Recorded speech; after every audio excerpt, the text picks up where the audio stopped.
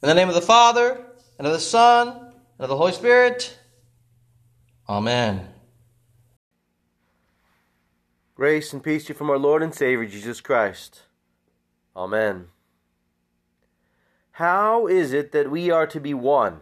How are we supposed to be unified?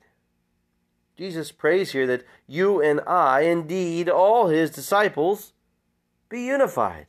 He prays that they be one even as we are one. What does he mean? A few have concluded that such unity is established by Christians doing good works together, by living out acts of love in some common fashion.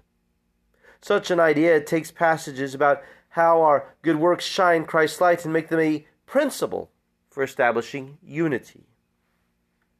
Some have concluded that to be one means that everyone needs to be unified in one church body under a single authority, and thereby show our unity in Christ in this way.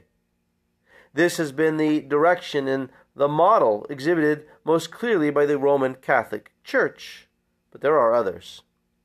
Unity is found in the organization and structure, the authority who defines what it means. In the case of the Roman Catholic Church, the Pope and, to some extent, the Church Council bishops are that authority. Others have essentially concluded that this means that everyone who claims to be a Christian should be unified into one church body. This has been the prevailing direction of many, but not all, of the ecumenical talks over the past 100 years. It's similar to the outward unity seen in the Roman Catholic Church, but without the establishment of a common authority. Unity is sought or maintained in an outward way, being expressed by the visible ties of one name. This often includes principles such as agreeing to disagree. The unity is found in the claim to be one, and the willingness to honor or respect differences because such differences do not matter. Now, to be clear, there are some differences that do not matter. There's a realm of adiaphora, or differing things, into which topics and matters on which God has not spoken are open, and such need not be divisive. In this case, we are talking about church bodies saying different things about what God has spoken, but saying such even contradictory positions do not matter.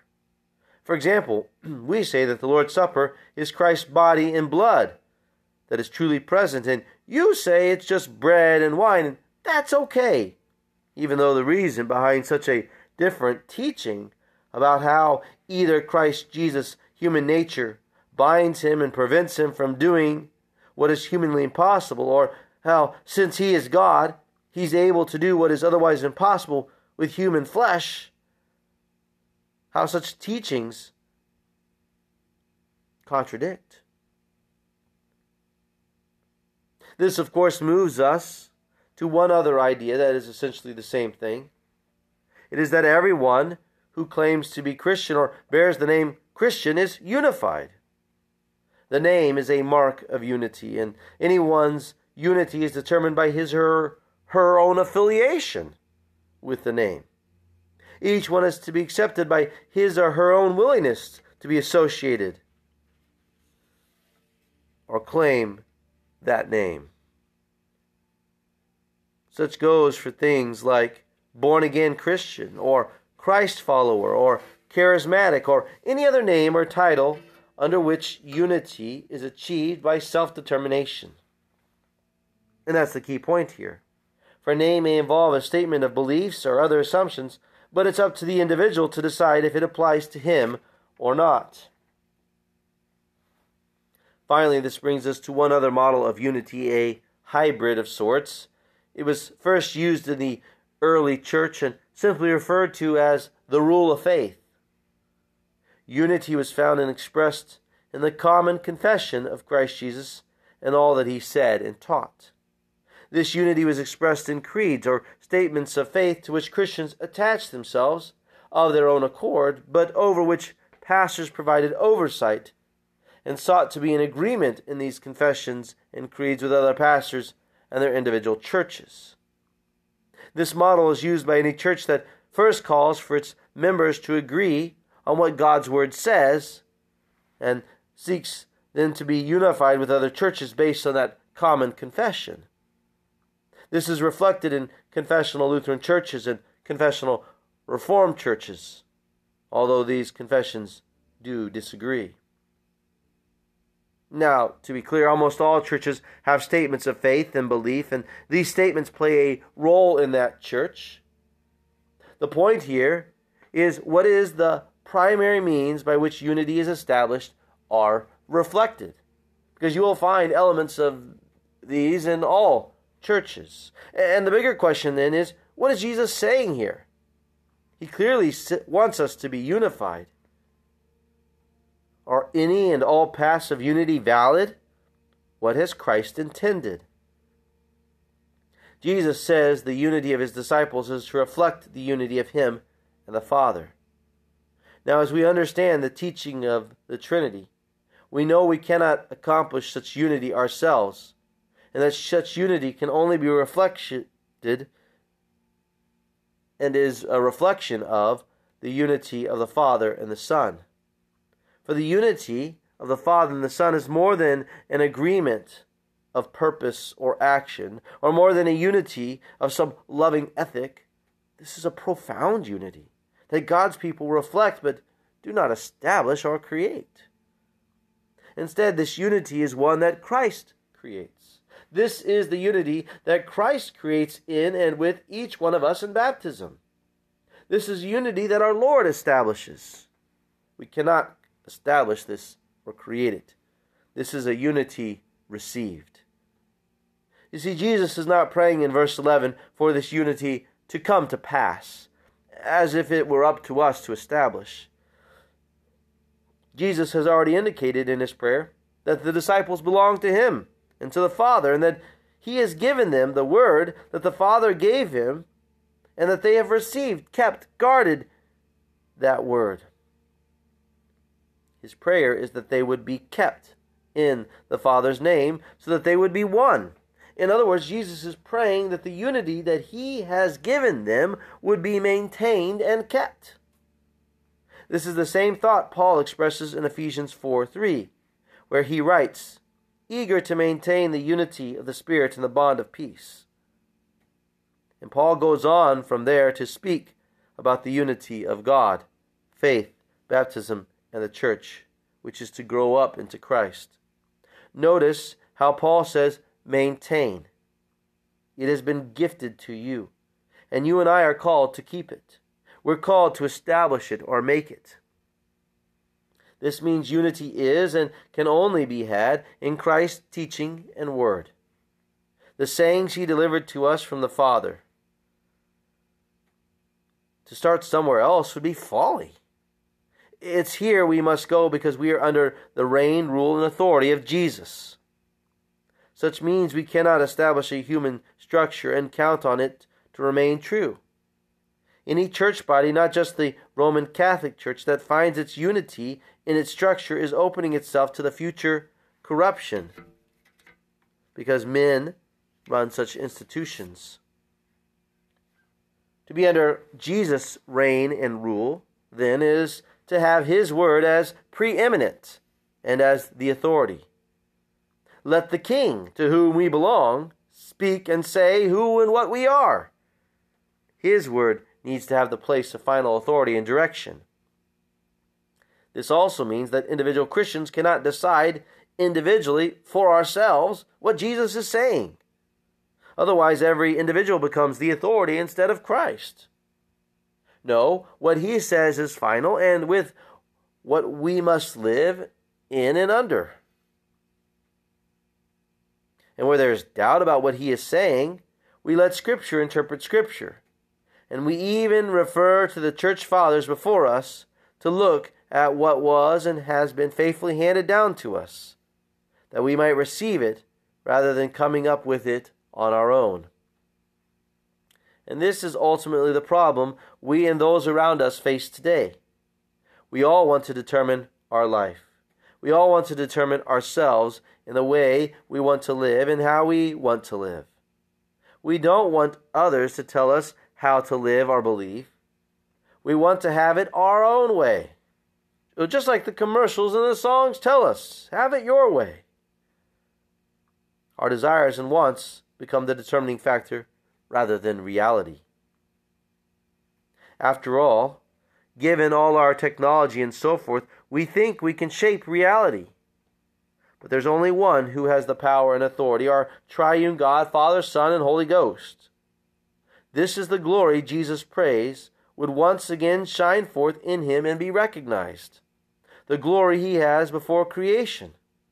The glory he hid and did not make use of in order to humble himself as a servant and die for us. That God, our Creator, did this should call all people to repent. To see how the Almighty God, who controls everything, acted to serve and save us, should cause all of us to rethink things. Otherwise, those who insist that they get to determine reality will be crushed by Jesus' reign and rule and glory, because no one can stand in opposition to the Creator of all things and make God serve such an individual in the way he individually wants to be served. No creation can make a slave of God. Sadly, many in this world will learn this the hard way. God is not their slave. And yet God takes the role of a slave and servant in order to redeem and love us. He willingly puts on the slave and servant clothes. Jesus is sent from the Father, God coming from God to serve us, not according to our desires, but according to his goodness. Jesus acts for you and me to die and rise. He acts to redeem us. He acts to forgive all our sins through his suffering and death. This is his glory. Look at how he prays for his disciples as he prepares to head for the cross to die for each of them. He prays for their protection and benefit. He prays for you and me that we would be maintained in his faith and in his word and name. He prays that we would remain in our baptisms, for that is where we were put into his name. He prays that we would continue on with him, walking in his word all our days as his baptized children. But not only that, we see here, as we hear this just before Pentecost, that Jesus prays for his glorification, that he may glorify the Father. Now the Father glorifies Jesus in his death, resurrection, and ascension. Here is our King acting for us by dying, rising, and reigning from on high. And now Jesus likewise glorifies the Father, submitting to death and love for the Father and us, and so glorifying him by showing his great love for us. He also glorifies the Father by rising and ascending to proclaim the Father to the world, to creation. As he has authority over all, so he lifts up the Father before us all, that we would praise and recognize the Father as we also recognize the Holy Spirit and the Son. And this is where the church is directed to go and proclaim God and his word. We're not to be an institution of men or by men, but Christ's institution, guarded and maintained in this world by men. Our unity is in Christ Jesus and is expressed in our confessing together what he taught us. We're not here to confess ourselves or our church, but Christ Jesus. Such a confession of his word will confess his church, that is, his body, of which we are all by his grace. And as his body, so we confess together his teaching. We deny ourselves in repentance, confessing our sins in our agreement with him. For we've all sinned, we've all wronged our Lord, we've gone against him, and haven't always spoken what he said, or acted as we should. And so we confess. We confess our sin. We confess our error. We confess who he is as our Lord and Savior, and everything else he taught us. And we confess that here, as we agree with each other of what He said. Such unity that has been given to us, we together affirm and acknowledge at His table today. Here we make that confession as He gives us His body and blood, as He forgives us and washes away our sins. Because He does forgive us our sins and everything that separates us from Him. Everything that separates us from one another, He forgives. And then He binds us together in His teaching, in His word. The peace of God which passes all understanding, keep your hearts and minds in Christ Jesus our Lord. Amen. The Lord bless you and keep you. The Lord make His face shine upon you and be gracious to you. The Lord look upon you with favor and give you peace. Amen.